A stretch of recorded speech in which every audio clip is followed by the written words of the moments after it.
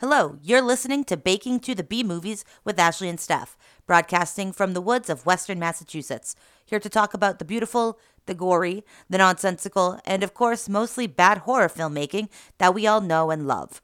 In conjunction with creating recipes inspired by these beautiful abominations. You can follow us on Instagram at Baking to the B Movies and on Twitter at Baking to B Movies. Here is your spoiler warning and foul language warning, so listener discretion is advised. You can catch us wherever you get your podcasts and make sure that you hit that subscribe button. Now onward to good food, good friends, and movies so bad we literally cannot stop talking about them.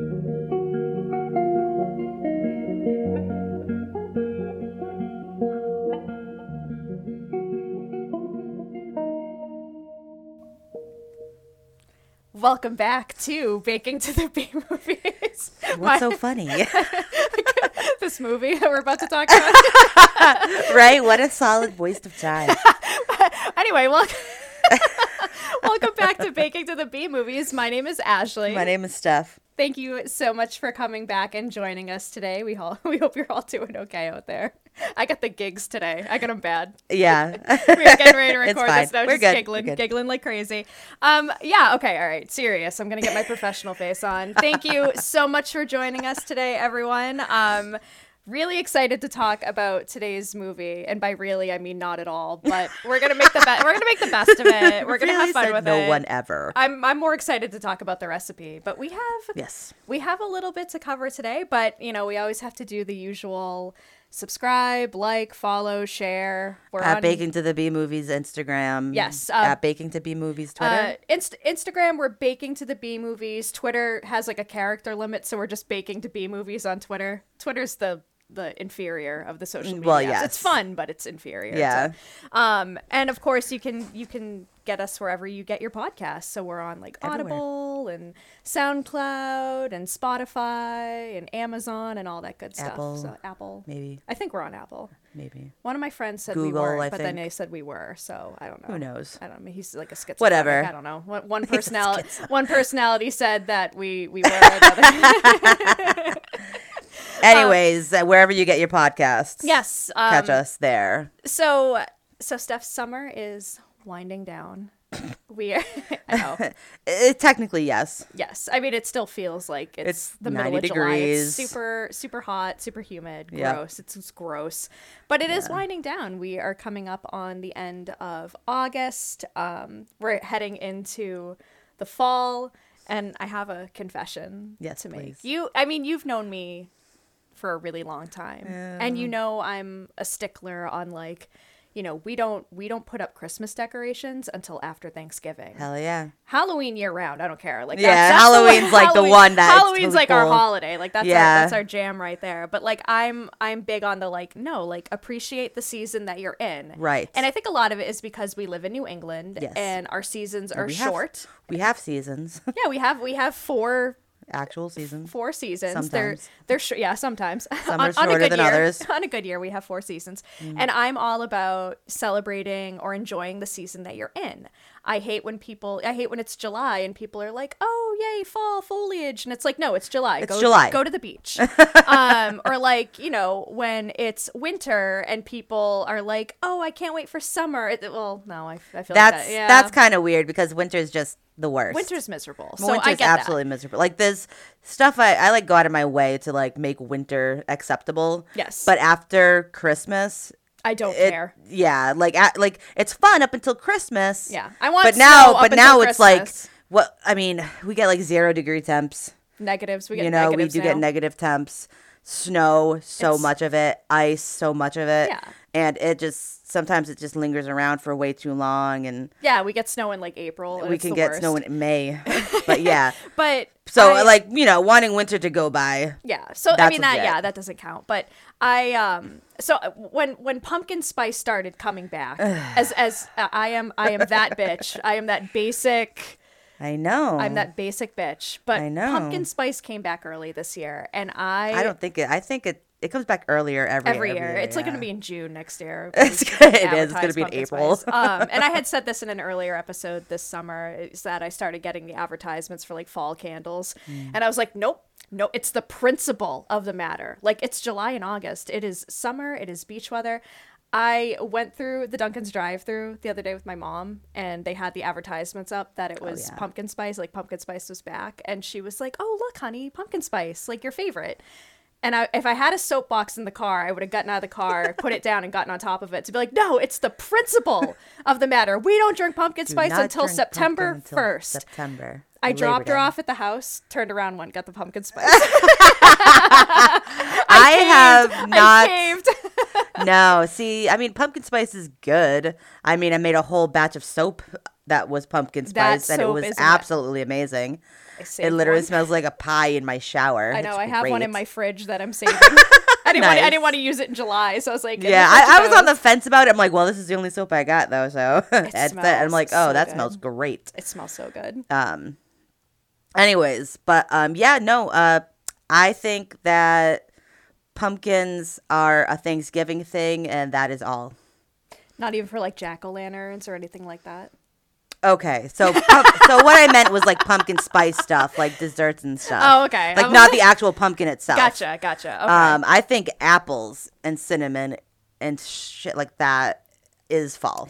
And I'm glad that you said that because since we're, kind of going into September, today's recipe is very much based on like the fall harvest.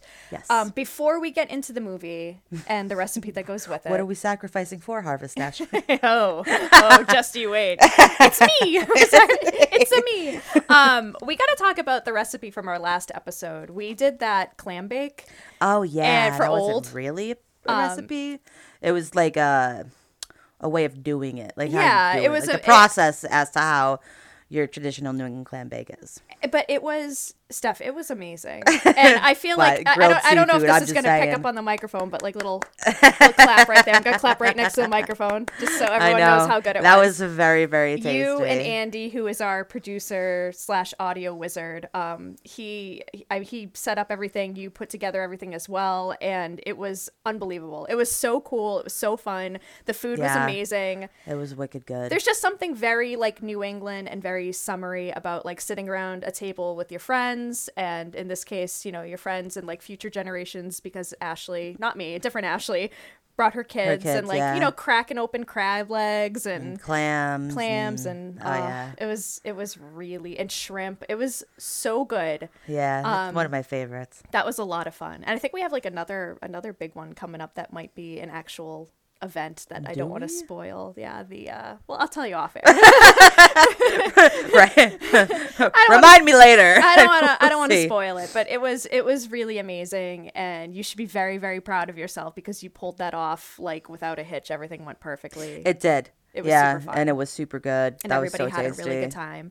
And you can find that recipe. Steph has given like a step-by-step on how to do a proper clam bake. It's up on our Instagram. Mm-hmm. The recipe's we have photos up on our Twitter. I put some photos up of the food and like the preparation and everything. The recipe itself is a little too long to fit on Twitter, but the recipe's on... Well, that wasn't really a recipe. That was just a preparation. Yeah, it was like the step-by-step on how to do it like the right way. But it's on our Instagram. If anybody wants to check it out, you can head on over to our Instagram. But I think now is the time to segue into this movie that we love a sequel here at Baking to the B Movies. We do love sequels. We do love sequels, and the worse the better.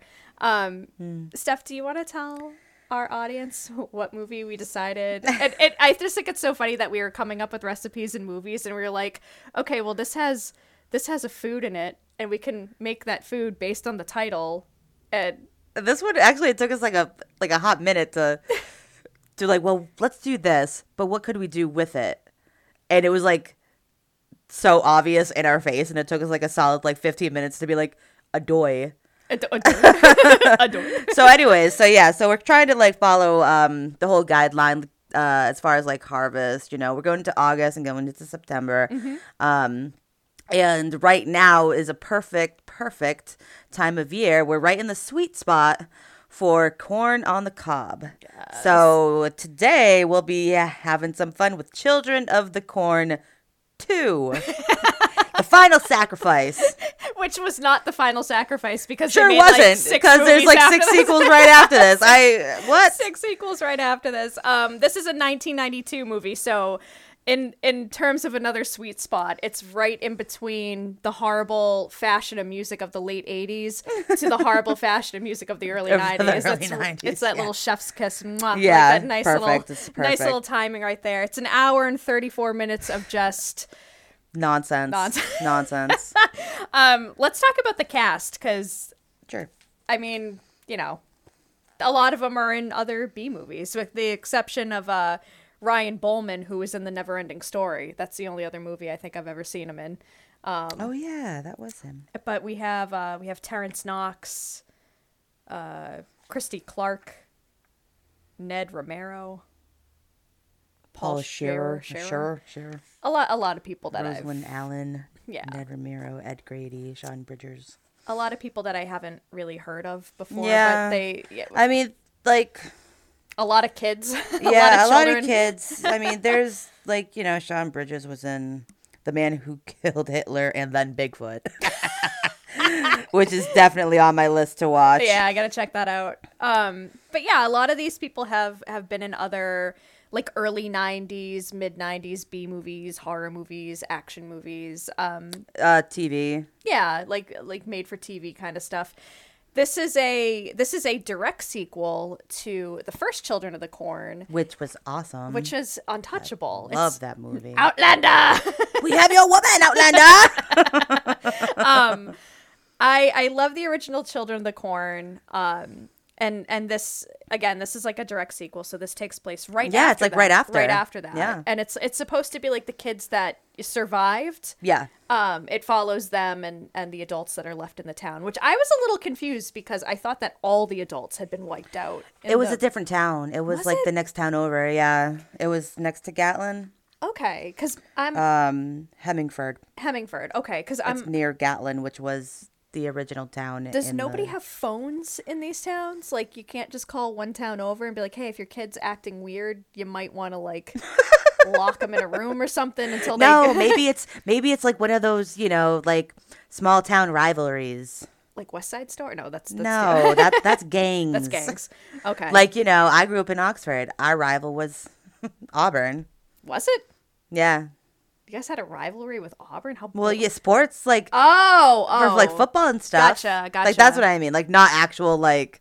I was like, we were at war with the town next door. Well, I was gonna say, I'm like I understand Auburn had the mall, but you guys had nothing. I'm trying to think of what's in Oxford. I'm like, yeah, it's a whole lot of. Yeah, well, it's got stuff now. It's got a Market Basket. It does. Has a Home Depot. A Home Depot, yeah, and it's an up and coming metropolis. See, we had like the high school rivalry. So like my high school, Bay Path, was feuding with Shepherd Hill. Oh yeah, Bay Path and Shepherd Hill. And Shepherd Hill had a way better football team, so there was even no point to that rivalry whatsoever. Well, you need to have that classic high school rivalry with the sports teams and things like that. Yeah, our cheerleading squad was terrible. Our football team was terrible. Our baseball team was terrible. Well, you went to a regional school, Ashley. Can we not announce that on air? Yeah, I went to a trade school. Like, they're shaming me over here. I went on to college. I did fine for myself. God, throwing me under the bus on it. So hard. I will spill out all of your secrets all over everything. God. I'm gonna rip that headset right off of you. Cutting it short today, and that's the episode. Thanks for joining us today. So let's dive into Children of the Corn. I hate you. Okay. Children of the Corn 2. So my favorite thing about this movie is none of it, but I do love that they start the. This is going to be such a roller coaster episode. I'm trying to pull it together. Pull it together, Ash. Oof, Get shit together. Deep breath. I love that the movie starts with little kids singing, like to set the tone. Because you know how like I love doing that to people. Like I love being like the creepy person that's like la la la la la. Yeah. People I mean, kids alone are creepy. That's if you why I think don't about have it, right? Because Kids can be super creepy. Well, yeah, because if I move to a small town with my kid and my kid starts talking about how they want to go play in the cornfield, my kid's getting locked in a closet until they stop talking about it. That's what's I was totally into cornfields. Well, we're gonna talk about cornfields later on. Okay. But yeah, it starts with the opening credits and like little kids singing, which is supposed to set the tone for it's a horror movie.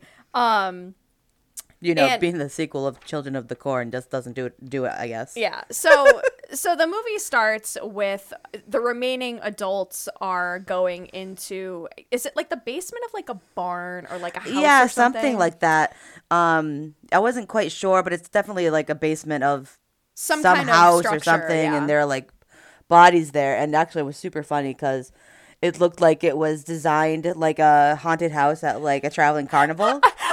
The body swings down right at the right moment. Yeah, I made a note to it. It legit looked like someone just like cleared out a Spirit Halloween and exactly. So much of this. So like you have like the weird tacky skulls and like the bad face makeup with the $2.99 face makeup on all the bodies. It legit. And they had like the pads on the ground so people knew exactly where to step to activate whatever was happening, like the body falling from the ceiling. So they find... I played a video game that started that way. Way scarier than this. They found they found all these bodies in this structure, and it's the adults from the original Children of the Corn. Yep. It's the adults that the kids have like thrown into this basement to rot or whatever. Yeah, just to get rid of the bodies. So the media like descends on this town. And when I say media, it's basically like 2 reporters and that's it. It's like 2 media vans for this mass murder. And I love how one of them's like, they're saying that it's the worst massacre since Jonestown. It's like, I saw Jonestown, that was like 900 plus people. I was going to say Jonestown was a lot of people. Yeah, this was like 900 plus. I'm not saying that this is like, it's 50 adults. That's some serious shit. But like comparing it to Jonestown, that is a stretch. But what makes it even funnier too, and I was gonna mention it later, but it's worth mentioning now, is like they say that they're like it's the worst massacre since Jonestown. The media leaves like immediately after. Like they're like, well, all right, that's a wrap, bye. Right, and they just peaced out. And they peace out, and I'm like, if that like, because I obviously Jonestown happened before I was even born, but I do remember like. You watch like documentaries and the media was there for quite some time because it was a huge deal. They were there for like days, weeks after the fact, reporting on it. So the fact that the media is just like, well, huge massacre. The kids did it. The kids killed all these adults. We're gonna, we're taking these kids out of this like area. We're gonna rehome them rather than like lock them up. Right? It's like they're not dogs and cats. Yeah. They're not neglected, like they're murderers. But they basically like rehome them with other people in the community. Yeah, and like the people in the next town there, Hemingford. Yes. Are just volunteering to take these kids in. I would not in a million years. Yeah, like are you ever do that? Yeah. Go live on the next town over from me. Like, oh, this crazy thing happened. We have all these kids that need new homes. And absolutely not. Well, it'd be like, what happened? Were they in an orphanage and the orphanage burned down? No, they killed all the adults in the town over. Well, you have fun with that. Like, right? Actually, I'm gonna be moving. I'm moving away from this. So it's in like Nebraska. It's some like little town in Nebraska. So all the adults are dead. It's all the kids that survived the first Children of the Corn are now being rehomed one town over, and we are introduced to, is it John is like the main protagonist and his son Danny. Yeah. John is a reporter who is on his way to this town to do like a story on this massacre, and he has his son with him. And his son is like the stereotypical divorce brat. Yeah. Like, my parents are divorced and I'm just going to be really angry about it and really like rebellious and obnoxious. And it's like, your mom sounds terrible too, kid. Like I don't know why you're taking this out on your dad. They both sound awful. Yeah. But they're running late. Not his fault. They're running late to get the story. And it's revealed that like John is not like the most honest or forthcoming reporter. Like, right.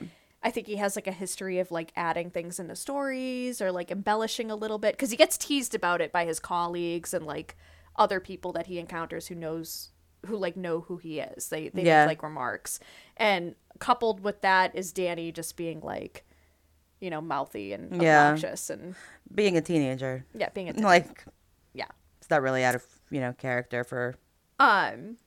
a 16-year-old kid. So they get to town, and like I said, the media has already cleared out, despite the fact that this is like a huge massacre. Like 50 plus adults have been murdered by children that are now living like one town away with strangers. Yeah. And like no therapists or anything have been brought in to maybe talk to them. We really need to talk about this. We really need to talk about Guys. They're not being like imprisoned for their part in murdering 50 adults. Like there's no repercussions at all, no punishment, nothing. They're just right, like, okay, well, you know, Isaac, you know, the ringleader of the first one there, died, and but we get Isaac that, 2.0 in this one. What is his name? Micah. Micah? Yeah. Micah is he's the kid dressed in all black. Yeah. Well, super pale, black hair. He looks like a Trent Reznor wannabe. And what's so oh my god, what is so funny is like they're loading that scene where they're loading the kids on the bus to take them to the next town to be rehomed. Yeah. Micah's not on that bus. He's just kind of hanging out, like being spooky, like being like that kid that listens to Joy Division, and it's like, you just wouldn't get it. You just you don't understand Joy Division. He's basically me in high school. Like, you wouldn't get it. Right? It's like, so what kind of bands do you listen to? Well, you probably never heard of any of them. Like, I really like wow, what a douche thing to say. Like, based on his outfit, it's like, oh, you probably are really into The Cure right now, I'm assuming. Yeah.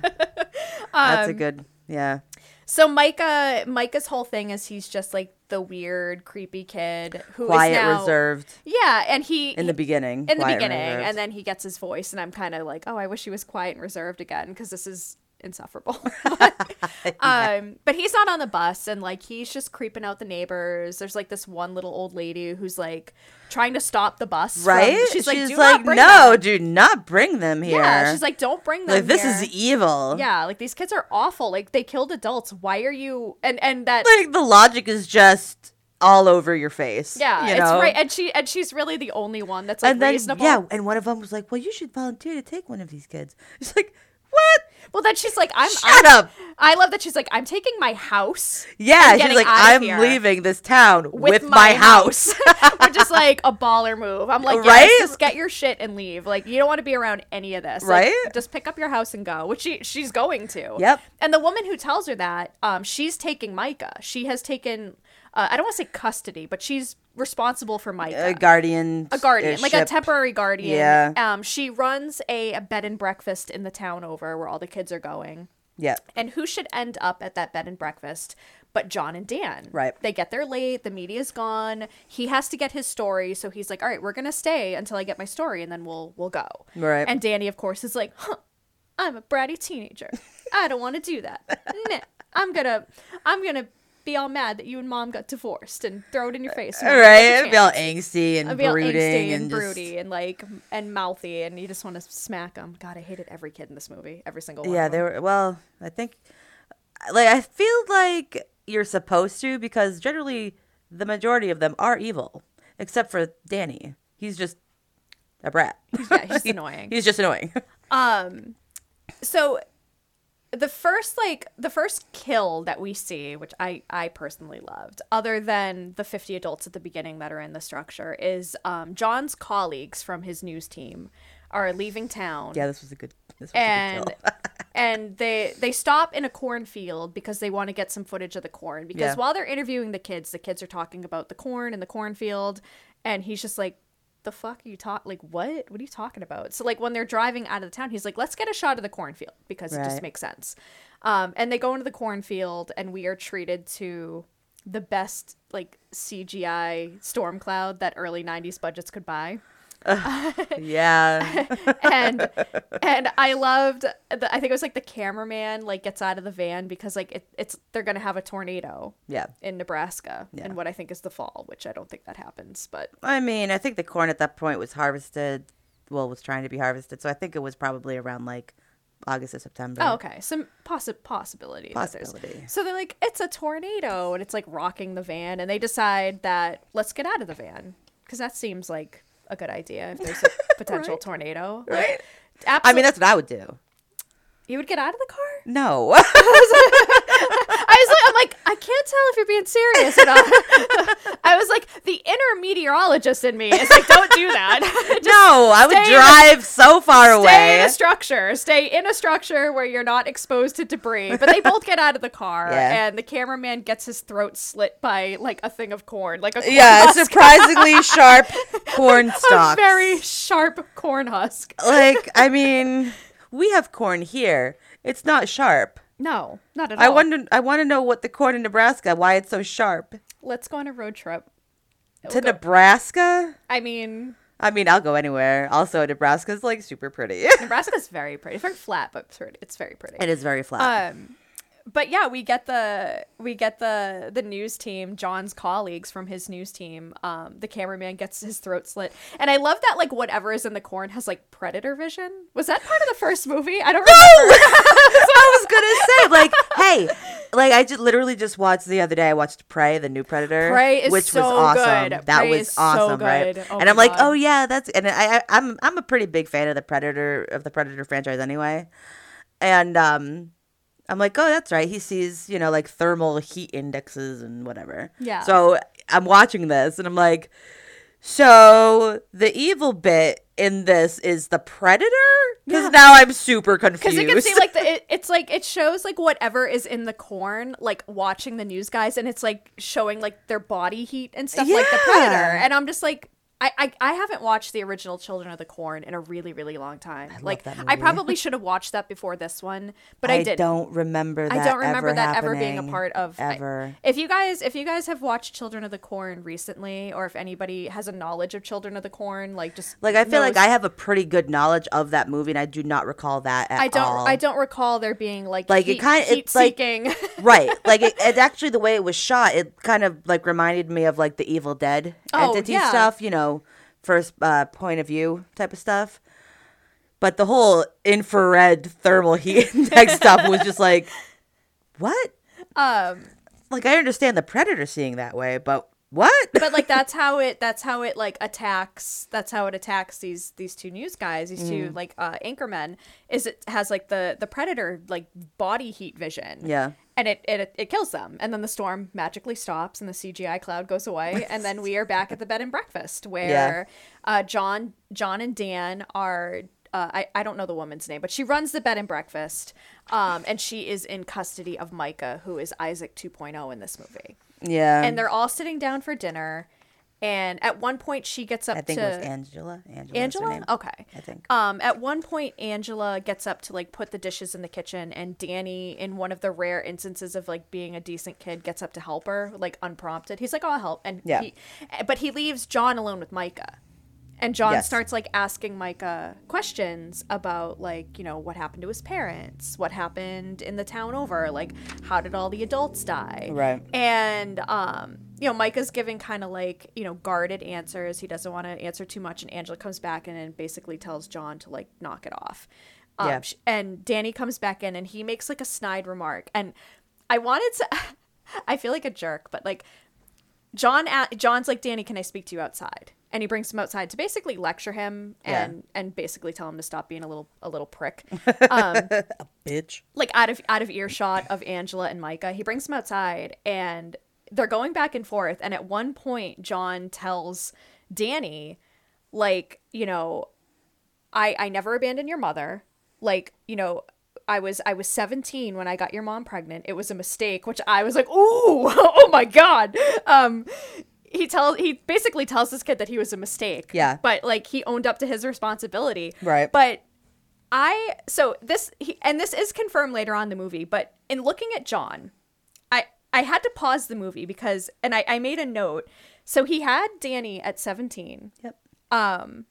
So based on Danny's age, and he's a minor because like, if he was 18, I don't think he would be like having to go and spend time with his dad. He could make his own decision. Right. But I definitely think he's like probably like 16. Yeah, he's a minor. So there. that would put John at 34 or 35 years old. Mm-hmm. That is a harsh 34 or 35 years old. Yeah, it sure is. I stopped and I was like, okay, wait, math. I got to do math for a second. So you're expecting me to believe that this guy, this man, this grown man, is supposed to be only 35 years old when he looks like he's in his 50s. Is it just me? Or did movies back then, when like someone was supposed to be like in their 30s or 40s, they cast like 60-year-old actors? Like, I don't know if it's just me, but I noticed that's like a theme in like these older movies. You know, it was like, you know, like when you're like in your late 20s, early 30s, they're casting like 40-year-olds to play that age. And I'm like, there's no way, in looking at this guy on the screen, it's no offense to the actor, he's just clearly not 35. Right. There's no way that this man is my age. I don't believe it for a second. I do not believe it for a second. Yeah, no, it doesn't make any sense. So I had to like get up. It's kind of like the Texas Chainsaw 3D lack of continuity. Yeah, where it's like, okay, this like she should be like 40. Yeah, what? She should be 40. Why is she like a 22-year-old girl? But yeah, so it's a very harsh 34 or 35 years old, and I had to like get up and take a lap around my apartment because I was so upset about it. And then you had to pace. Yeah, I had to pace. Danny storms off. He's like, "Well, I'm out of here. Yeah, eat a dick, whatever." And he leaves, and you know he just goes. He's like, "I'm gonna get the hell out of here," and he's walking. Oh yeah, he was like, "You can take the bus," so he takes off and goes to like the bus station. Yeah, and then Lacey shows up. Oy. Oh man, oh man, it's just so funny to see like what was considered like the dreamboat guy or the dreamboat girl in the early 90s, because it's like, man, those clothes are so bad. This hair is so bad. Those shoes are so bad. Like, I don't know. But before he meets her, he sees some of the kids that have been shuttled in from, you know, one town over. Yeah. They're in the cornfield, like in the middle of the night, which brings up another point. These kids just committed a mass murder. They have killed 50 plus adults. They're now under the supervision of adults in a neighboring town. How come they're not supervised? I don't know, because this is a terrible town, I guess. A series of towns. They can't keep their kids under wraps. Like, where's the discipline? Where's the discipline? They lack discipline. They lack discipline. If I'm one town over of a mass murder, and the kids that committed that murder come into my town, first I'd be like, no, I'm not watching any of them. You're on your own. But let's say it's forced on me. Let's say like please, we'll pay you. It's just for like a day or two until we figure out what the hell we're going to do with them. And I'm like, well, if I'm getting paid, okay. I take them in. That kid is going to be put in a room with food and water. Under lock and key. Deadbolt that door. Windows are deadbolted shut. You are not leaving this room. Yeah.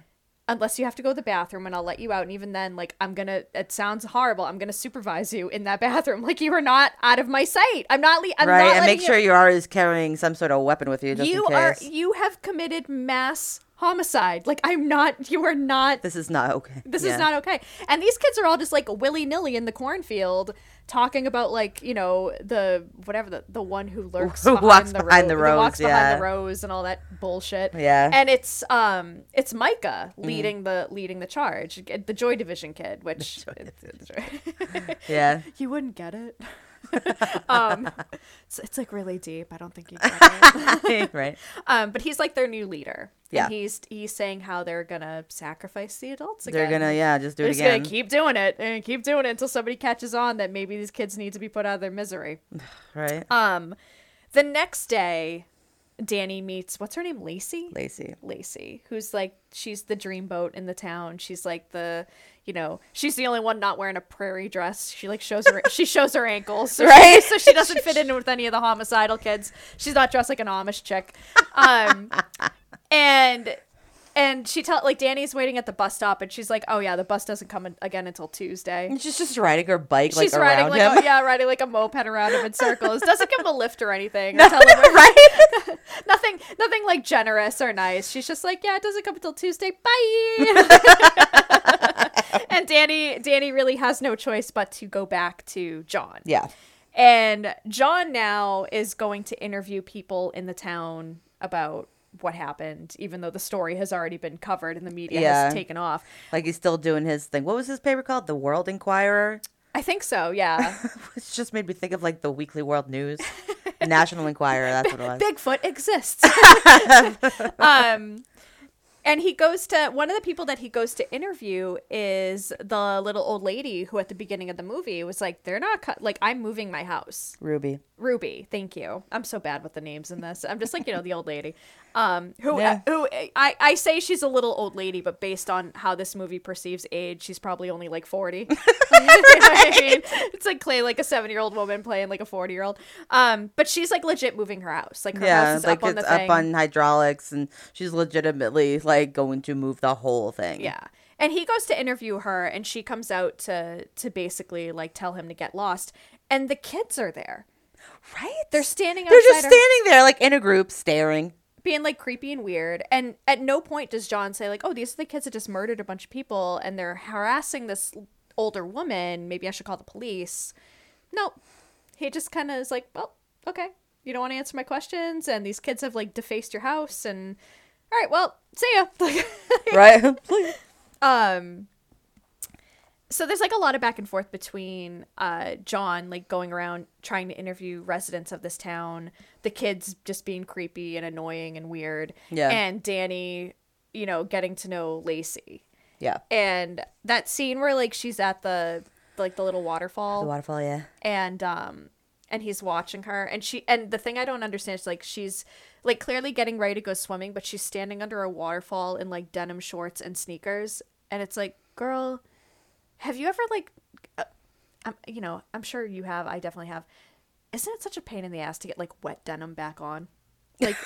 Like, is that not the most uncomfortable feeling in the world? Is like if you go swimming and you're not fully dry and you not go to even put like that, like if you're sweating. Oh, it's the and I'm like, what are you doing? And your sneakers. You're ruining perfectly good whatever the New Balance or whatever was big back then. Pumas. I think it was Pumas. The Pumas. And they're getting to know each other, and they have a spark almost immediately because they're two teenagers that hormones are raging. Right. So they're like making out and shit, and they become, I'm assuming, boyfriend and girlfriend. It's whatever. Insane. Yeah. But let's get back to murder, because that's really like that's the most important thing. Ruby, after John leaves, Ruby is outside looking for her cat. Gets out. Her cat gets out. She's and she does, and I'm like, I was watching this. I was like, there's such a simple solution. The cat's under the house that is lifted up. Yep. Obviously. Yeah. And rather than just like shake a bag of cat treats and be right? Like, oh, like, what an idiot. Yeah. Like, what does she do? She crawls under the house. Under the house that's up on hydraulics, knowing that there's kids in the neighborhood that are like deliberately fucking with her. Right. And the cat is just like, the cat doesn't give a shit. Yeah, no, I think the cat got away, actually. Yeah. Oh, no, the cat. Oh, it didn't? No. Oh, that's sad. See, I'm cool with like people dying, like mad people dying all the time. Yeah. When it comes to animals, I'm like, that shit better not happen. Yeah. Well, while she's under the house, you hit the la, la, yeah. la, and the kids circle the house, and one of the guys, he's like Micah's like henchman or whatever. I think it's Jedediah. Thank you. They all have stupid, crazy biblical names, like just names. ridiculous names. I'm so glad that shit like, died out. Even like in the first one, Isaac, Malachi. Yeah. Like, come on. Malachi's actually a pretty badass name, honestly. Yeah, my younger brother had a friend when he was in, I think, high school. His name was Malachi. Did he kill anybody? No, he was actually a super nice kid. Oh, okay. And yeah, so the names in this one go from like Micah, Jedediah, Mordecai. Who names a child Mordecai? Someone who didn't want kids. Right? Yeah, they surround the house, and they basically, Jedediah picks up the cat. You don't see it; they do it off screen, but he breaks the cat's neck. You hear him like, oh, that's right. You're right. I do remember that. That was so messed up. And this bitch is still under the house. Like, she's still under the house, and it's like, first of all, it's easy enough to get, like, the house is lifted up high enough where you can just scramble out of there real quick. Yeah, I mean, like, you couldn't stand up under there, and you'd have to, like, crawl on the ground. You scoot out. But you can just easily, like, she just stayed under there. She just stayed under it. She's like, get away from me, get away. It's like, just get, and like, just get out from under there. And kids are easy, like, and some of the kids are small enough where it's like, you could punt them. really hard and solve that problem. Like, I'm all for now this is happening. like, I'm all for, like, if I'm in a town of murderous children and those children come to my house, those kids are getting booted like they're a football. Like, I don't even care. I'm gonna kick them. I'm gonna kick them harder than I'm gonna kick them harder than a football. They're gonna go flying across the room. Like, I'm not dealing with it. Yeah. And Jedediah, fuck Jedediah. Fuck that kid. All of them, really. All of them. They're stupid fucking was it peasant dresses and shit? Right? Like, let's They're make weird. it even more creepy. Put them in like 19th century clothing. So they, obviously we all know what's coming. They fuck with the hydraulics that are holding the house up. And it doesn't even just drop on her. It like It's gradually, slowly, because they're hydraulics, they're Yeah. slowly coming down. and she just, Which you still could have had. You had all the time in the world to get out from underneath that house. and not only that, but Also, why were you under there? yeah, Like, if your cat's under there, you shake the tree. right? Like, you open a can of cat food. Yeah, they come right out. They come right out. Yeah. And it slowly drops on her, and it's like the Wicked Witch of the... Oh my God, what a world! And then it drops, and all you see is like her little legs latter sticking part out. of her legs sticking out. I'm like, Yeah. oh I was God. waiting for the ruby slippers, Right? just to make it extra funny. We could skip right over the Danny and Lacey like love story that's happening in between I don't know all where this. that Like, came from. I do not give a shit about those two. Danny Yeah, they're pretty sucks, bad. Lacey sucks. So then Micah, there is one scene in this movie that I actually genuinely liked, and it was the church scene. Yeah, that was pretty cool. That was cool as shit. Yeah. As far as like practical effects in the early 90s, because like, we had to do, I saw the CGI storm cloud at the beginning of the movie and was like, oh no, oh God, it's going to be nothing but this. This is when CGI was experimental and people were like, yeah, make it look as blocky and choppy as possible. Oh yeah, look at it's like it's real. Like 8-bit. It's like Minecraft. This was actually like the use of practical effects back then, so it was really cool. But Micah goes into He's in a church. the church in the neighborhood where I don't even know, like, it seems like everybody's in the church at weird hours. I'm like, do none of these people work? Like, no one's at work. They just got all day to be in this church. Like, they're there a lot. They are there an awful lot. It doesn't make any sense. None of this movie does. But they're in there, and Micah has a it's like a wooden... It's like a voodoo doll, Yeah, it's like a but it's little like voodoo doll. carved out of wood. It's a puppet. Yeah, it's not a puppet because it's not the sock person. Oh. But it is wood. So it's like, it's like a So wooden... it's basically a wooden puppet. Yeah, and it looks like it's like a carving of one of the members of the congregation who's sitting in the front. Mm. And I don't know, maybe I missed it, but was there like any insight into the relationship between Micah and this like one guy that he's... Not to my knowledge. I think he was just screwing with random people Okay. at that point. Because I was like, I don't know if this is supposed to be I like could be his... wrong, but I don't think so. Yeah, I was like, I'm I don't know if who's it's like this a guy? He's like just a relative or something. I don't. They don't never. know. It's never established because Yeah. Micah's parents are dead. right. They had died they had died like in the original Children of the Corn, so I don't really know like what the relationship is. But Micah has it out for this like one guy in the congregation. Yeah. And the guy is in the congregation and he's not feeling well. He's like sweaty and his nose starts bleeding. And his wife is sitting next to him. And she gets like, gets him a tissue, whatever, and it won't stop bleeding. It will not stop bleeding. And it cuts to Micah, who is like furiously stabbing the face on this voodoo doll that's carved to look like this guy. Yeah, And with like he's a just- knife or something. Yeah, she's like jamming the knife into the face. like and, into the eyes, into yeah, the nose, and into the guy just ears, starts like bleeding out of his ears, Out and of his every like out of orifice. everything on his Yeah. face, and it's like gushing blood. and the wife just keeps passing over tissues. Right? It's like not alarmed up until the very end. Like, Right? this man is hemorrhaging next to you, and you're just handing him tissues like no big deal. Like, she seems more annoyed than anything. She keeps like looking over, like, what the hell? Like, and then finally when he stands up and he's like, wow. Right? And then, after about 10 minutes of that, the rest of the he, like falls down or whatever, passes out, but he, obviously bled out or died, but however. Then the congregation's like, oh my.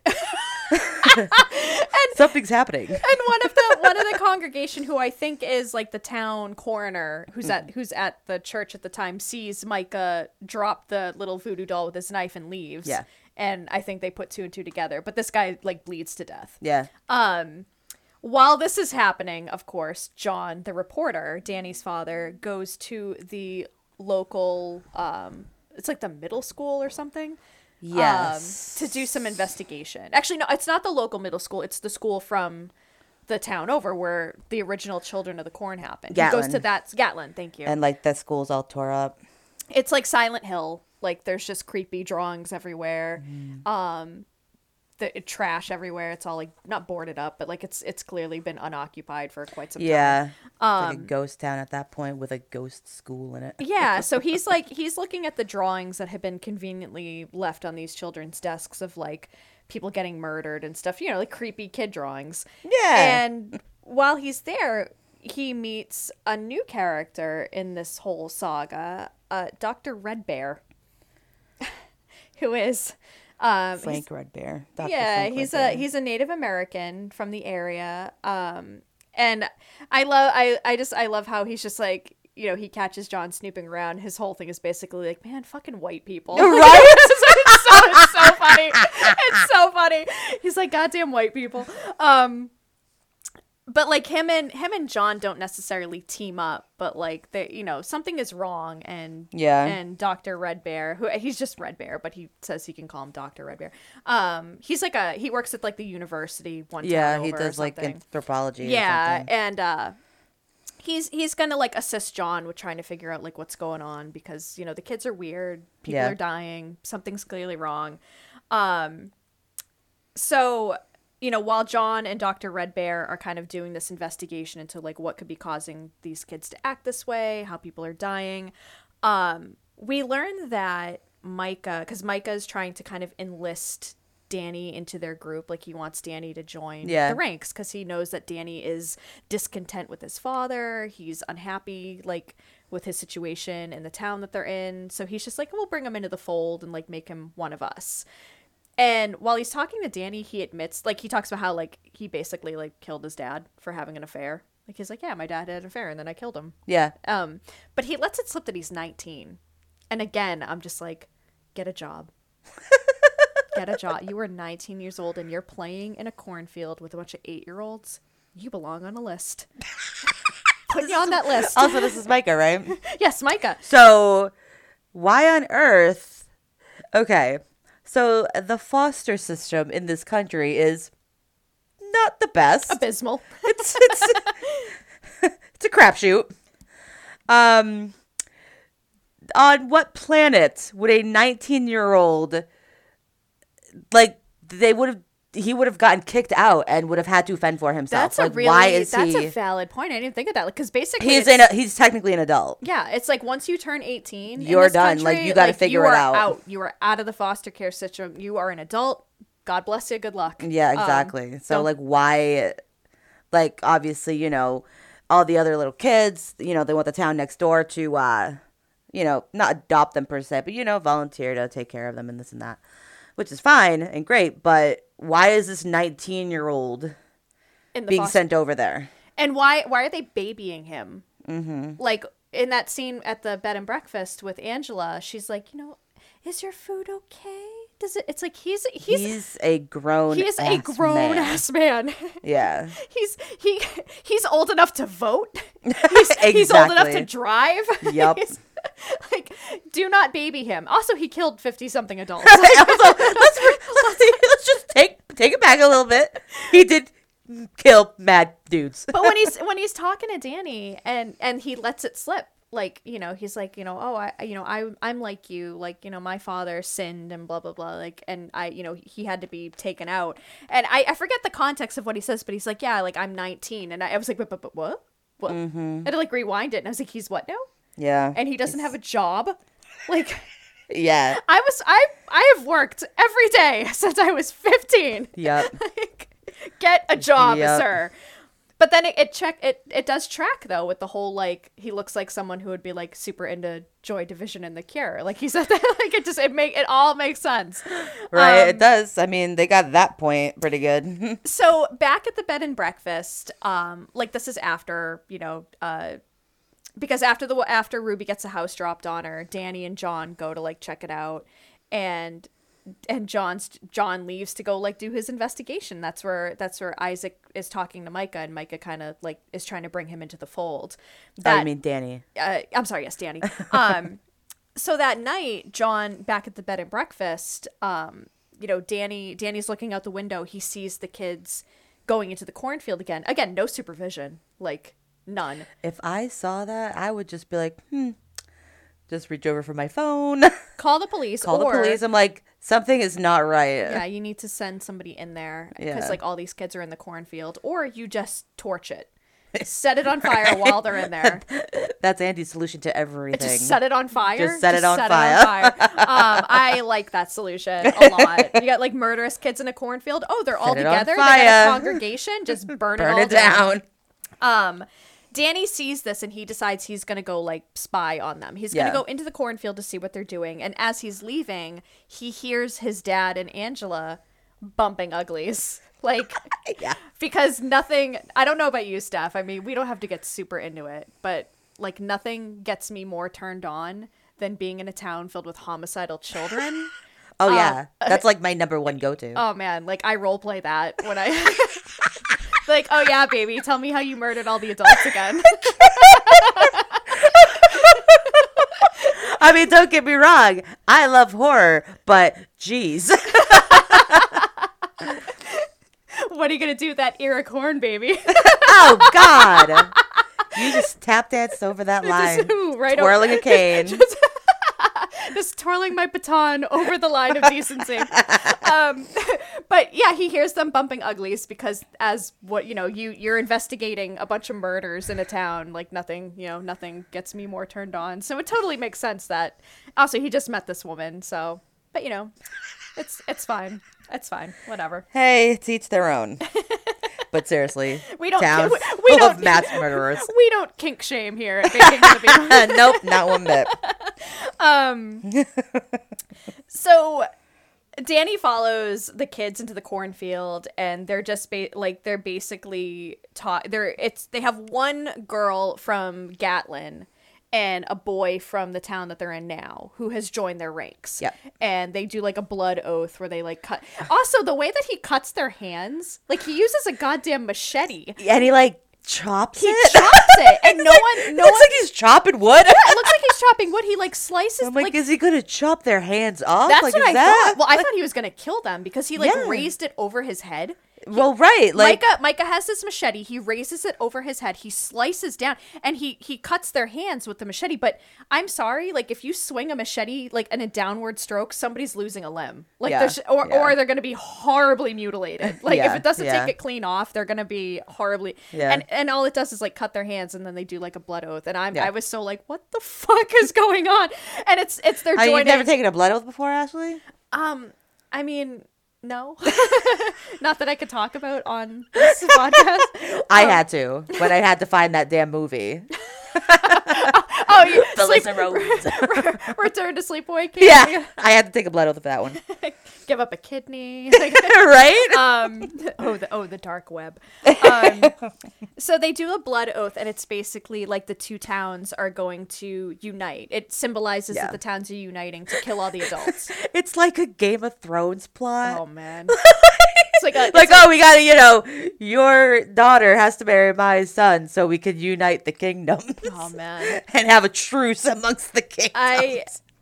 Awesome. We should do like a whole separate podcast on Game of Thrones. Just break it down episode by episode because I love that shit. Because the new one's coming out soon. Yeah. Oh yeah. The last season was a joke. Yeah, I'm excited. I'm excited for the was it House of Dragons? Yeah, House of Dragons. Yeah. That might be good. Anyways, moving on to what we're actually supposed to be talking about. So they catch Danny watching them. Yeah. And they bring him into the fold, and Danny goes along with it. Yep. He's like, okay, like yeah, sure, like this isn't weird or fucking creepy at all. Like yeah, okay, cool. Like I just watched you machete someone's hand, but yeah, like yeah, I'm totally into it. And he like agrees to join their ranks to like kill the adults. The following day, John and Red Bear are checking out the cornfield. They're like going to the cornfield. They find that like a it's like a shed barn or something filled with corn. And it's corn from the previous year's harvest. Yeah. And it has like a weird kind of mold on it, or like Yeah, I called it Easter grass from Party City. You know, the kind of stuff you put in your Easter basket. so this mold / Easter grass. It's all over the corn from the previous harvest. Yeah. And Red Bear, who's like his specialty is this kind of thing, is basically saying corn. It's corn. He basically says like he recognizes what kind of mold it is, and he's like, oh, you're like this has like it can make people hallucinate. Yeah, it causes delusions and all sorts of stuff. But he specifies that it's really prominent in children. Yeah. Really, which I don't get. I feel like mold is mold. It's going to affect you one way or the other. Like, everyone's going to have the same kind of, but whatever. Not necessarily. Everyone is different when it comes to stuff like that, but still. Yeah. So it affects the children more than adults. And John's like, well, why wouldn't they throw it away if it's moldy corn? Right. And Red Bear's like, they're going to mix it in with this year's harvest. No! Dun, dun, dun. So it ends up being like, because from what I remember, Children of the Corn, the original, that was like, because every Stephen King thing is always, it's always something from another dimension. I love Stephen King. You shut your whore mouth. Don't act like you don't like it. Come on. The Shining. Come on. I think The Shining was the only one that Misery. Misery's great. Pet Sematary is kind of like that. I wasn't super into Pet Sematary. I don't know. I watched actually the original Pet Sematary the other day, and that movie is so messed up in so many ways. It's the so original. great. I remember the watching, first one, like the original one back. The original one's good. I saw the remake in theaters, but I was also. I was also drunk. I had too many Cosmopolitans before I walked over to the theater, and it was a horrible experience. But yeah, that one was not good. The original. It has John Ritter, and I love John Ritter. Rest in peace, John Ritter. I love John Ritter, and he's wonderful in that. I do love The Shining. The Shining is really great, but like I just feel like the bulk of Stephen King stories are just like other dimensions. And from what I remember, and correct me if I'm wrong, that was kind of the premise of Children of the Corn, is that I don't think it was anything like biblical. It was like legit just something from another dimension was like it was like the kids. It was super funny. Like the first time I saw Children of the Corn, you know, like all these kids are worshiping some sort of god, I guess, or entity or something that lives in the corn. So of course I'm thinking, I'm like, oh, these children are just crazy, you know, they're having delusions because of something. And then to find out there is actually a thing in the corn. Yeah. I was like, oh, okay. All right. That's fun. But like thanks for not make it super obvious, but not so obvious that anyone would ever really know. Right. But like this. Unless you read the book, I assume. This is like legit. It's supposed to be like the mold could be potentially affecting the kids, or could it? But it also ends up being like a town conspiracy. It's like a government conspiracy where they're going to like tape the corn for money purposes, for financial gain. And I'm like, what? What? So John and Red Bear go to like leave the barn to go and like report this or call an authority, but there's already a cop there waiting for them who is in on it, who's in on this, which I don't know about law enforcement in Nebraska. I'm assuming it's garbage, as law enforcement usually is in most places. But I can't really understand how a cop is like, no, we have to protect the harvest. Like, do you not have better things to do? Your town kids are murdering adults in your town. I think you should be a little bit more preoccupied with that, as opposed to like these dudes reporting on moldy corn. So yeah, like it was to maximize profits. Yes. Which, you know, just grow more corn. Yeah. just because they're just gonna take this corn and sell it with the other corn, so you have more corn. Just grow more and throw out the moldy corn. You want to know how much a packet of seeds costs, Ashley? How much? Like 50 cents. Maybe not that cheap, but it's still like $1 or $2 depending on what you get. Like I grow vegetables, it doesn't cost that much. You know what I do? I go to the grocery store and buy my corn. Yeah, growing corn is kind of, unless you're growing like acres of it, it's not really worth it. Yeah. It sucks because it would be super fun to grow corn. But anyways, before that, I think you jumped the gun a little bit. Sorry. It's okay. It's fine. Very eager to get to the end of this. I know, but there's some things that, we're missing, just little bits here and there. Oh yeah. So Ruby there, the old woman there, dies under her house and this and that. A little later, so then now Micah's killing the dude in the church. Mm-hmm. They're just going around town just wreaking havoc, right? And like Micah, like I don't think the first one any of the kids had like powers. Yeah. I think their powers were knives. They just had knives, so they just killed everybody. It. Yeah. Like that's what they did in the very first scene of Film of the Corn. They just had a bunch of like knives and stabbed everyone, which is fine, But like this kid has like powers now. Yeah. Because I think he's like possessed by the one who walks behind the rose or some crap. AKA the mold demon or whatever the hell's going on. Demon. I mean, I'll get into that after. But so now they're walking around town, right? So now we see Ruby's sister. Yes. In the wheelchair. Who is probably only supposed to be like 35, but she's an old woman with gray hair in a wheelchair. Mrs. Burks. Yes. I know where you're going with this. Go on. So now the kids are terrorizing her because, she was Ruby's sister or is Ruby's sister, and Ruby was like, these kids are evil. I'm getting the hell out of here with my house. The real OG. You mean the real OG? So now they're terrorizing her sister who's in a wheelchair. Yeah. So, is this a scene where she's like downtown? He starts like using telekinesis or some crap. Yeah. And he starts like it's either moving a truck or moving her wheelchair. I think he's moving her wheelchair into the road or something. Well, at first he's like she's like going downtown. She's like riding. She has like a motorized wheelchair. It's not like a standard wheelchair that you use with your hands. Right, she's got, like, right. The electric wheelchair. Yeah, it's got a battery and stuff. Yeah, the motorized one. And she's moving around, and the kids who are it's like 10 deep crowd of kids are just like walking behind her and no one's saying shit. There's other people around and then no one's saying anything. And, right? Like totally normal. And they're like, Micah is controlling like an RC car, which were huge back then. Yeah, like the remote control for the RC cars he has. And somehow he finagles it where the RC car remote now controls her wheelchair. Yeah. So he's basically like, they're walking right behind her. People are walking past them and she's yelling for help and no one's doing anything.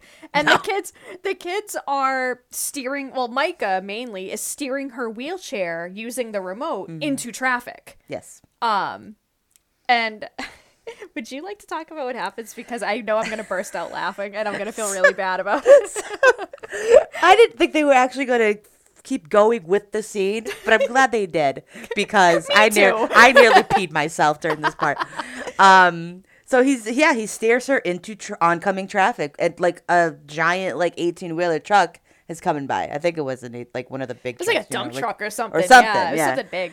She gets this truck. It hits her wheelchair. The wheelchair with her in it goes flying. Now you would think that that's where they would stop the scene. Nope. Hell no. Not enough. We need comic ridiculous. Yeah. So now we have this woman in a wheelchair flying through a window into some sort of shop. It's like a bingo hall. They're playing bingo. It's a bingo hall. They're playing bingo. Was the most ridiculous thing I've ever seen. And I was like, they're not gonna do. Oh, there it is. Oh, there it is. They just did that. No holds barred in 1992. And it's so fake because it's clearly a mannequin with a wig on. Yes! In this chair, goes flying. I mean, clearly. Through this window. Somebody had posted that clip years ago, and I had no idea it was from this movie. And I just remember laughing hysterically because it was so over the top absurd. And then when I saw it, I was like, oh my God, this is the movie. So I was like, that link was there, and I was so happy that I finally knew where it came from. Nice. But what makes that scene is she goes flying. I mean, it's a mannequin, but she goes flying through the window. The glass shatters. The mannequin lands on the ground.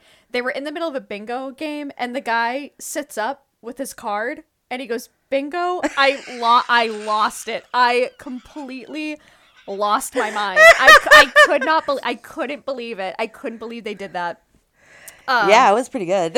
So, John and Dr. Red Bear are tied up in the cornfield by this crooked cop. Actually, no. Before that, oh yeah. Still, sorry. we need to talk about the rock paintings. Oh God. Which just looked like finger paintings that a 3-year-old did. I think I tuned that out because I was so just annoyed. So Red Bear there starts to tell John kind of like a history or like a folklore, type of dealie, that they believe that the area around Gatlin and Hemmingford, which is the town they're in now, hold a special power that can magnify good or bad, So it depends on how you use it, Gotcha. With more power comes more responsibility. It's like, are you going to be a Jedi Master or are you going to be a Sith Lord? Choose wisely. I'm choosing Sith Lord every time. Right? Oh my God. And this is actually where he explains that the children are especially vulnerable. And then tells John the story of the children killing their elders. But how in the end, something having to do with a funeral pyre. I don't know. It was very put together, not very well. Basically, right. Basically, something happens, someone dies, funeral pyre goes up, spirit emerges, and then something. Because that's how vague it was. I think I might have, honestly, I'm not even kidding. I think I might have gotten up to pee during that part. It was not very long. I do not remember any of this. It was not very long. But basically, the gist of it is that these paintings are telling a story. Native American paintings are telling a story, but this bit at the end hasn't been told yet. So there's no end to this story yet. Oh, okay. But that's when he starts telling them that the children are most vulnerable and with this crap, and there's a spirit or some junk. Is it moldy corn or is it like a higher entity? Well, on the surface, having to do with capitalism, moldy corn. Oh, we're going there. We're going down that road during this episode. Yeah. So, however, if you look at the Native American folklore of the area, then that would be spiritual type stuff. I'm just going to go with moldy corn. Okay. I believe in science. Me too. I love science. Science is great. And that's when they start investigating the corn, and find the moldy corn. Gotcha. Or the Easter grass corn. Yeah, no, I definitely. And they're like, oh, they're going to mix this with, because you would want to, what I didn't understand about that is they're going to take this is last year's harvest, and we're going to put it with the new harvest this year. And I'm thinking, oh, they're trying to infect all of the corn for a specific reason. No, they just need more corn to sell to maximize profits. Again, capitalism. So you can find Steph on her new podcast. Rallies against capitalism. Well, I'm just saying. It's called Burning It Down to the B movies. Burning it down. All right, enough about that. I mean, it's just kind of goofy the way that it plays out, though, because it's literally. It's oh, we just need more corn. Grow more corn. Yeah, grow more corn. You definitely got the land to do it. If you're a farmer, I'm just gonna stand on my soapbox. I got mine out my car. I'll go get it. I just used it for the pumpkin spice thing. Sometimes you have a bad year. Yeah. Last year we had a bad year. Last year it rained for 3 months straight. Yeah. Now, you're gonna have a bad year. Now we don't have any rain. Yeah, and things are drying up. I've had full litters of rabbits die. We don't know why. Oh God. Not recently. Oh, okay. Yeah, things happen. That's the life. risk you take. It's life. Yeah. It is. It's 3 different storylines happening at once in this movie. That's the point I was trying to make. There's 3 different storylines happening here. Okay, which one do you want to follow? The science one. We'll go with the science one. We'll go with the moldy corn. So this cop that's in on this whole goddamn thing ties them up in the middle of the cornfield, and he puts them in front of. I mean, you're familiar with farm equipment. I don't know what the hell that thing is that he's. I want to say it was I don't know what the actual technological term is, but it's some sort of corn chopper. Well, harvester. Harvester. Yeah, you'll drive it over the cornfields, and it basically will cut all the stalks down. Yeah, and then it filters the corn off the stalks. Gotcha. Okay. Yeah. He puts John and Dr. Red Bear and ties them. Yeah, up and this is after they find the corn, and the cops are waiting for them. Yeah. I went on a rant before, but to just catch everybody up. Now we are on point. Cops see them. the cops are in on it, I guess, or something. I want to take a minute because I mean, I missed this whole part and I sincerely apologize for skipping right over that. I will not pee during the movie again. I will. It's okay, I will hold Ashley. it. I mean, it was very hard for me to get through this too. And I mean, I'm like, oh God. And I could have paused it, but I didn't want to. I just wanted it done. I just wanted it over. Right. That's my bad. Good enough. No, it's cool. No, I mean, again, it was just the small stuff. Like it was a minute or two. Yeah. Yeah. I'm sure I actually saw it. I just tuned it out. So, yeah, more than likely. Not important. So John and Dr. Red Bear are tied up in front of this thing that's approaching them. It's cutting the corn Yeah, they're like stalks tied down. to like a pole or something that's driven into the ground. And the cop leaves because he's got to go to a meeting. They're having a town meeting. And that comes into play in a few minutes. John and Dr. Red Bear do manage to get out of the way of this thing in the nick of time. They're able to like pull lift the themselves pole out and or something. kind of scoot out of this thing's way. Yeah, they just like just roll. So the adults are now at this like town meeting in like a church or the meeting house or whatever. The kids are again running around that cornfield because no one is watching them. And they're getting ready for like the ultimate sacrifice for he who walks behind the rows or whatever. I could have sacrificed myself. And before they have this big sacrifice, the kids go to the meeting house where all the adults are, and a few of the adults are talking about how there's something like really wrong with the kids. Like there's like the woman whose husband in the church was like hemorrhaging and she just kept handing over tissues. She's starting to come around to the idea that like, hey, maybe bringing these kids here was a really bad idea. Like this is really terrible idea. And the kids lock them, all the adults, in the meeting house. And they torch that place. And I was watching it, and like everyone's, the adults are trying to get out of the building. They're breaking windows. But I mean, the kids are surrounding this meeting house, church, wherever they are. And I'm thinking to myself, it's a public building. People have meetings here. It's public domain. No fire extinguishers. None. No fire escapes. No fire escape. No fire extinguishers.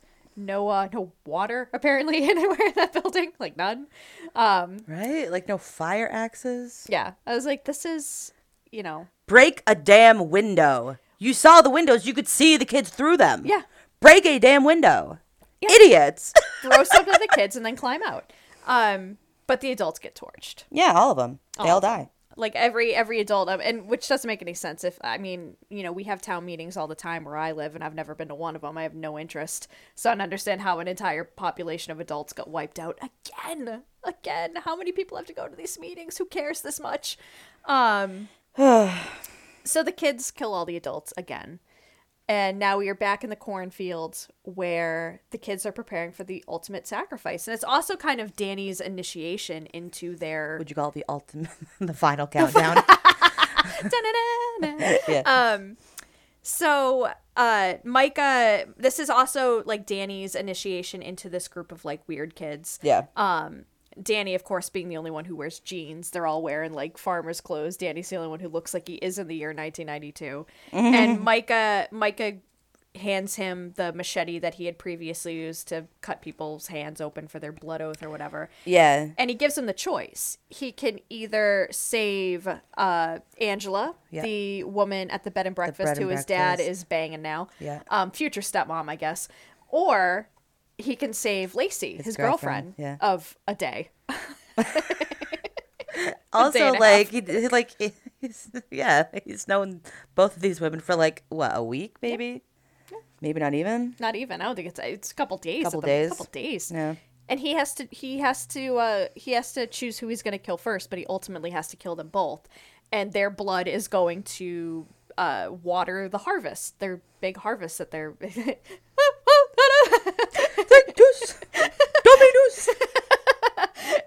It's insanity.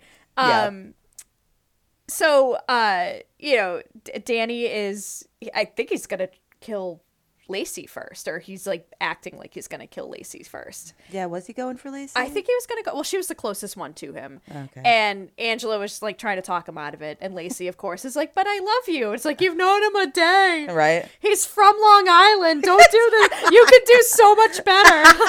Like, why would you do this? And while this is happening, there's bright lights approaching the kids. Yep. In the cornfield. And Micah mistakenly thinks it is their whatever the hell they worship, the one who walks behind the rose, yeah. And it's not. It's the fucking harvester. Yeah. That John and Red Bear are like they're driving the harvester. Careening towards these kids at like a very fast pace. It's very funny. Yeah. I'm like, oh, thank God something's happening. Right. So Danny is holding the machete over his head like he's gonna kill Lacey, but he ends up just cutting the rope that is holding her down. He frees her. And he frees Angela too, I believe. Yeah, John John jumps John jumps off the thing to help, and Red Bear gets shot with an arrow. Yeah. Yeah. Like he's just in the harvester and then just gets shot, and that's that. That's that. Yeah. And the thing stops. The thing stops moving. Like he falls, like he gets shot with the arrow, he falls forward, and the harvester stops moving. Yeah. And John frees Angela. Like this whole fight with like Jedediah and the bigger kids ensues. Like there's Mordecai. Morty. And you know, so like things are starting to like catch on fire because the kids have like a little bonfire and shit going. Danny and Lacey run one way. John and Angela run the other. They both get caught again. And yeah, because they're in a damn cornfield. So how the hell you get out of that crap? What's the rule in a cornfield? Keep going left, like. Leftmost first or something. Yeah. Just keep going left. You'll work your way out. Yeah. I've only gotten lost once. I love the people that get lost in cornfields and call 911. I got lost in one once and I just kept walking straight and ended up not lost anymore. I was going to say. Turns out it doesn't go on forever. Yeah. Who would have thought? Right? But I love the people that are like, I'm lost in a cornfield. Please come get me.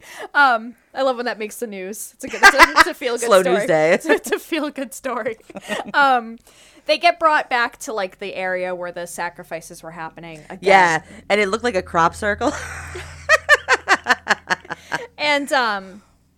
And you know, you had mentioned earlier like Micah he's possessed by something, like the one who walks behind the road. I would imagine.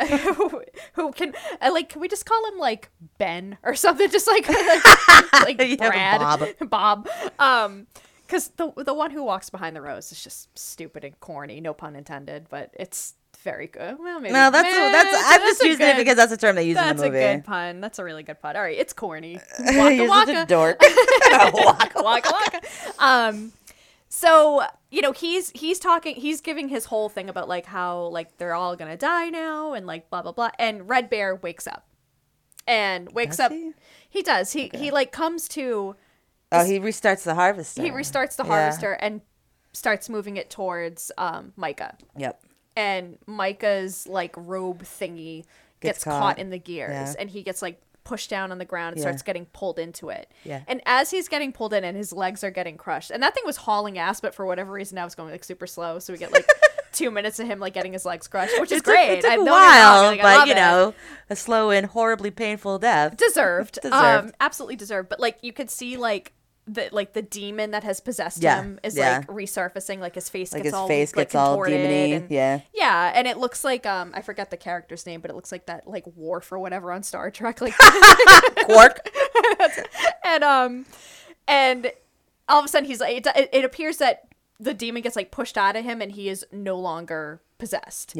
And before, like, Danny has this moment of, like, maybe I should save him because, like, you know, he is a kid after all, even though he's 19 and should have a job. He's a grown-ass man. He's not a kid. He's a grown-ass man. Danny goes to, like, save him, but it's too late. Micah gets pulled into the harvester and, like, you get, like, the blood spraying out. It's great. Yeah. It's super great. Yeah.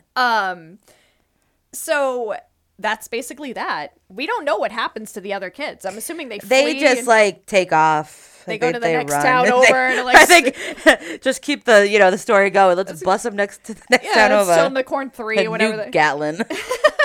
What's next to Gatlin in this place? We'll go to that one and just start over. So like it's like the next morning. Red Bear is dead. Like, the arrow has killed him. Yeah. And they have that. That's what it was. They burn his body in the pyre. Because I and I had written a note like, why didn't they just bury him? Like, what is happening? Are we not sick of burning things? Like, what the hell? Fire cleanses, Ashley. But they have the pyre, and they burn Red Bear's body on the pyre, and they get into Angela's like little red convertible that is somehow in the cornfield now, and like that's that. Like they go on to like have a wonderful, happy life together. I don't fucking know. Well, after that, you can see like there's a scene with Red Bear like finishing those rock paintings that you clearly missed. I saw that. 'Cause I was like, "What is this?" That's a very. What is happening? It's at the very end.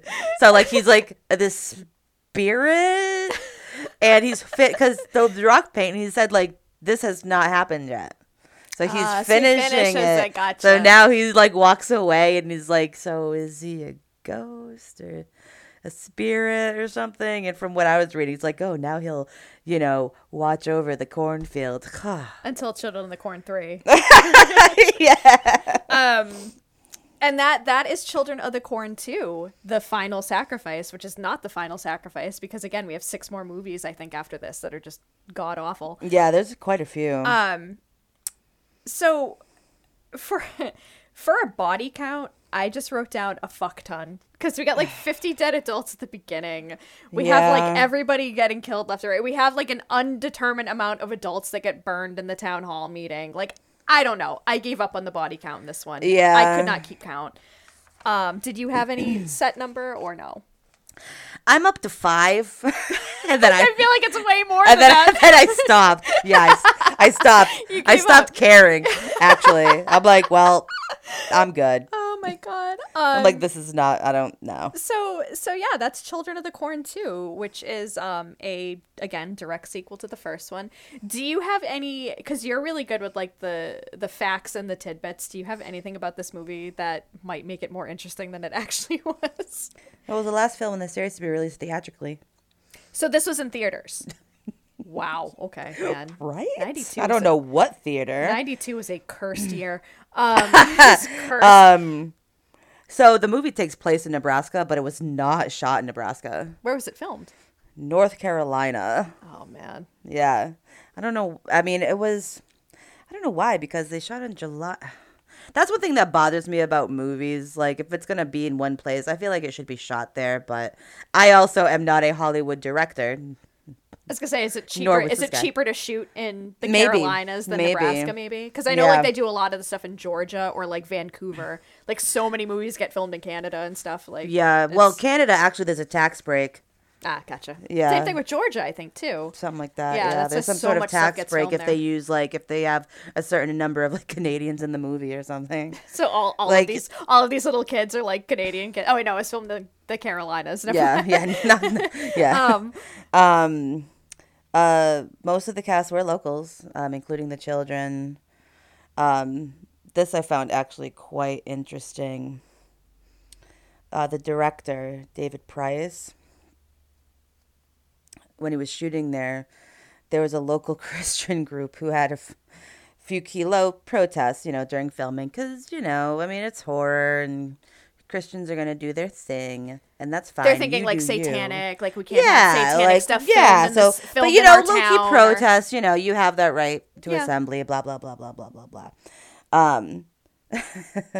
Except he received a dead rodent on his doorstep as a warning, which is not very Christian, if you ask me. I find that most like super like aggressive Christians are just complete hypocrites. But that's for my side podcast, baking to the taking down organized religion. Anyways, as a result, the production did construct their own church, so they didn't use. So the church that one decent scene in the movie was constructed.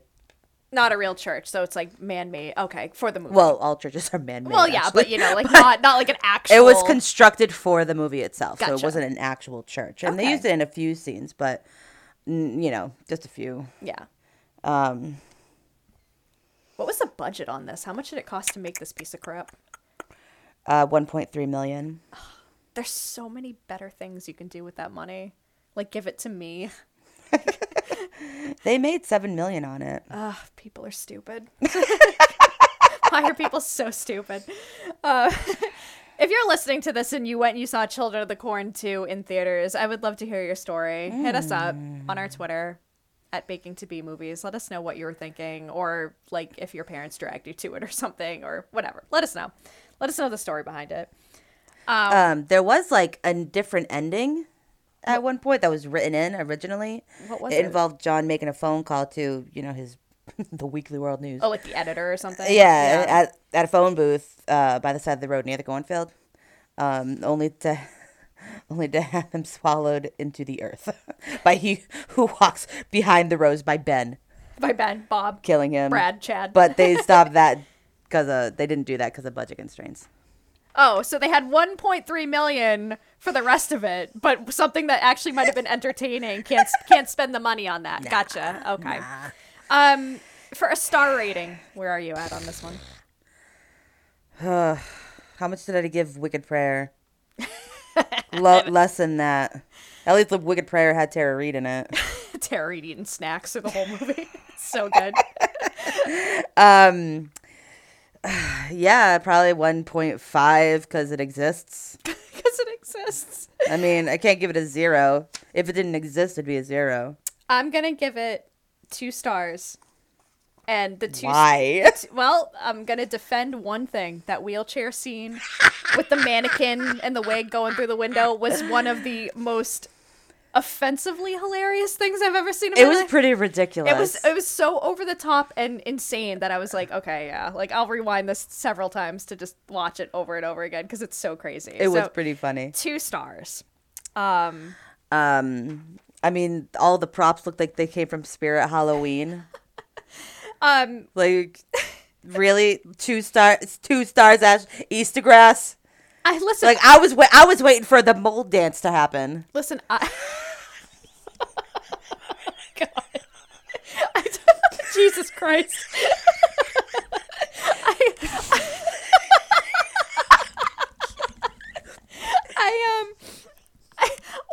One of my talking points, because we already talked about how fall is coming, everything is, do you remember, because I love a good haunted cornfield. I love a good haunted cornfield. Yes. Do you remember that time we all went to Davis's cornfield, like at For the night, haunted one? For the haunted one. Do Yeah. you remember, I'm going to throw him under the bus because I feel like we do that to all of our friends at some point on this podcast. We just like narc on them for funny stuff that they've done. Yeah. Do you remember when the guy with the chainsaw jumped out and our friend Sean, who might be listening to this right now, Yeah. our friend Sean is deathly afraid of Texas Chainsaws. Chainsaw Massacre, Anything to do with Leatherface, chainsaws. It's Yeah, the noise, the look, the smell, that terrifies him. He freaks out. Yeah. And we were all in this haunted corn maze. Yeah. It was like 10 o'clock at night. It's pitch black. We're like running through this corn maze. And this guy, Sean and I had gotten split up, I think, from a few people. Like at one point our group got separated because everybody kind of went in a different direction. We panicked and all went in a different direction. Sean and I were like running down one part and we heard the noise and Sean froze up and I was like pulling his arm. I'm like, no, let's keep moving. Like we got to go. And this guy jumped out with a chainsaw. Obviously no like blade attached to it. They can't, the chain was off Yeah, of it was just a chain. And he like revs it. Sean pushed me towards the guy and took off. And he just You're his human shield, huh? He pushed me towards the guy, took off, and the guy stopped the chainsaw and went, "Wow." And I was like, "Yeah, I should go get him," and ran off after him. I don't remember that. Actually, I think that was like one of my first dates with Andy. Oh my God. Yeah. And I just remember, like, afterwards when we met up with Sean again, I was like, "You're a dick." Right? What a douche. What a douche move. You're the bad guy in the horror movie that leaves the girl to die. Like, right? But Sean, if you're listening, like Sean is the final girl. Sean is the final. Sean is Buffy Summers. Sean is Buffy Summers. I want to be Buffy. No, I want to be Buffy. Sean has that final girl energy. He sure does.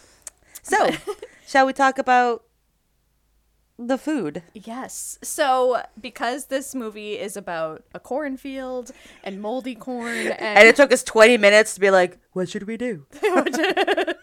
Which way did he go? Which way did he go? I have decided that for today's recipe, I made elote corn. Which the elote is a sauce. It's not the actual corn itself. Oh, is that what it is? Yes. It's super easy to make. I found a recipe that I was like, I want it a little spicy, because you had told me in the past you're not opposed to spice, so I was like, oh great, I can get, like, your palate is not a Caucasian palate, which I like. Like a lot of my family has like the Caucasian palate. They're like, you know, no salt salt and pepper, and maybe salt and pepper. That's about mayonnaise. it. Yeah, put mayonnaise on your fries. Not too much pepper though, because that's risky. That's risky business. Yeah. Risky business if you add too much pepper. But it's basically you either boil or grill corn, which there's an abundance of that in this movie. Mold is optional. I say no mold. We call that cilantro. Well, this does have cilantro in it. That's I'm so our sorry. mold. So it's basically the best kind of mold. It's basically you take a little bit of sour cream, a little bit of mayonnaise. You can use cayenne or chili powder. In this one, I use chili powder just because I wanted it to have like a little bit more of a kick. Yeah, it's a Mexican style. Yeah, like street style. a little paprika, some cilantro. You can either use lemon or lime. I used lime juice. I used the zest and a little bit of lime juice, and I brought another lime as well to like wedge, like in case you wanted like more of a citrus on it. Yeah. And you just whisk it together, and then basically. Yeah, and then you take the grilled corn or the boiled corn, and you just kind of brush or slather on some of the sauce on the ear of corn, or like if you take the corn off of the cob, you just kind of pour like some on there and like it mix basically it in replacement of butter and salt. Exactly. Yeah. It's just it's like a little spicy, it's a little hot, but it's still really, really, it's like creamy and good, and tangy. And you top it with oh god, the name slips me, the cheese that I brought. Cojita. Thank you, cojita. You put cojita cheese on it. You can sprinkle like a little bit more chili powder on it if you want it a little bit hotter. But yeah, it's just like a little Mexican like barbecue kind of. You know, it's like a perfect barbecue. I mean, it's like a Mexican street food. Yeah, and it's really good. I think like if you're getting it on the street, they give it to you on like a stick. Yes. Like you eat it off of a stick, which is, let's be honest, the best way to eat anything. It's on a stick. It's on a stick. That's like, what I love about the fall too is like, it's going to be county fair season soon. Oh, all the food so on a stick. much. All the food's on a stick. So excited. Oh yeah. I'm so excited for that.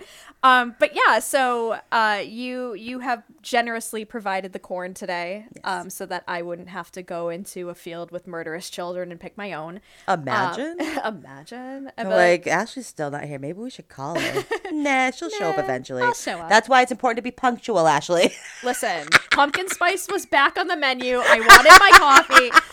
It's like 85 degrees. It's never Give me a early. nice, rich pumpkin spice. Oh, yeah, that really cleanses the palate. Listen, I got it iced. Really hits the It's an iced coffee. It's delicious. So we are going to go have this elote corn, and we will talk about how it tastes in the next recipe and the next episode. Not the next recipe, the next episode. I'm tired. I'm tired and hungry. Yeah. But yeah, I'm really excited, and we're going to be back in a couple weeks with another episode of Baking to the B movies. And I'm really excited for the next one too, because we picked a movie that's actually phenomenal. Super fun. The recipe is phenomenal. Super fun. Yeah, we'll get into that though. But yeah, that is Children of the Corn 2. You can find the not quite so final sacrifice. The not so final sacrifice. Yeah. You can find this recipe for this episode up on our Instagram. Again, that's Baking to the B Movies. You can follow us on Twitter, Baking to B Movies. Again, like, subscribe, favorite, share. We are available wherever you get your podcasts, and we really appreciate you guys joining us today. Go out there, get your cinnamon apple, whatever, your pumpkin spice. You know what? Life's short. Life's too short to be living on a super strict schedule like I have applied for myself, and I'm starting to realize that in my 30s. So, mine's just getting more strict. I've had a pretty strict schedule since I You run a farm. Like, your schedule has to be strict. I know, it sucks. If your schedule was not strict, there would be wild animals running everywhere, and your crops would be so overgrown. So you need that schedule. It's true. I admire your schedule. Thanks. Because I'm still living like I'm 20. I have no rules, no regulations. It's a lawless life that I live. But yes, thank you guys again so much for joining us. We will see you in our next episode. My name is Ashley. My name is Steph. Bye, guys. Later.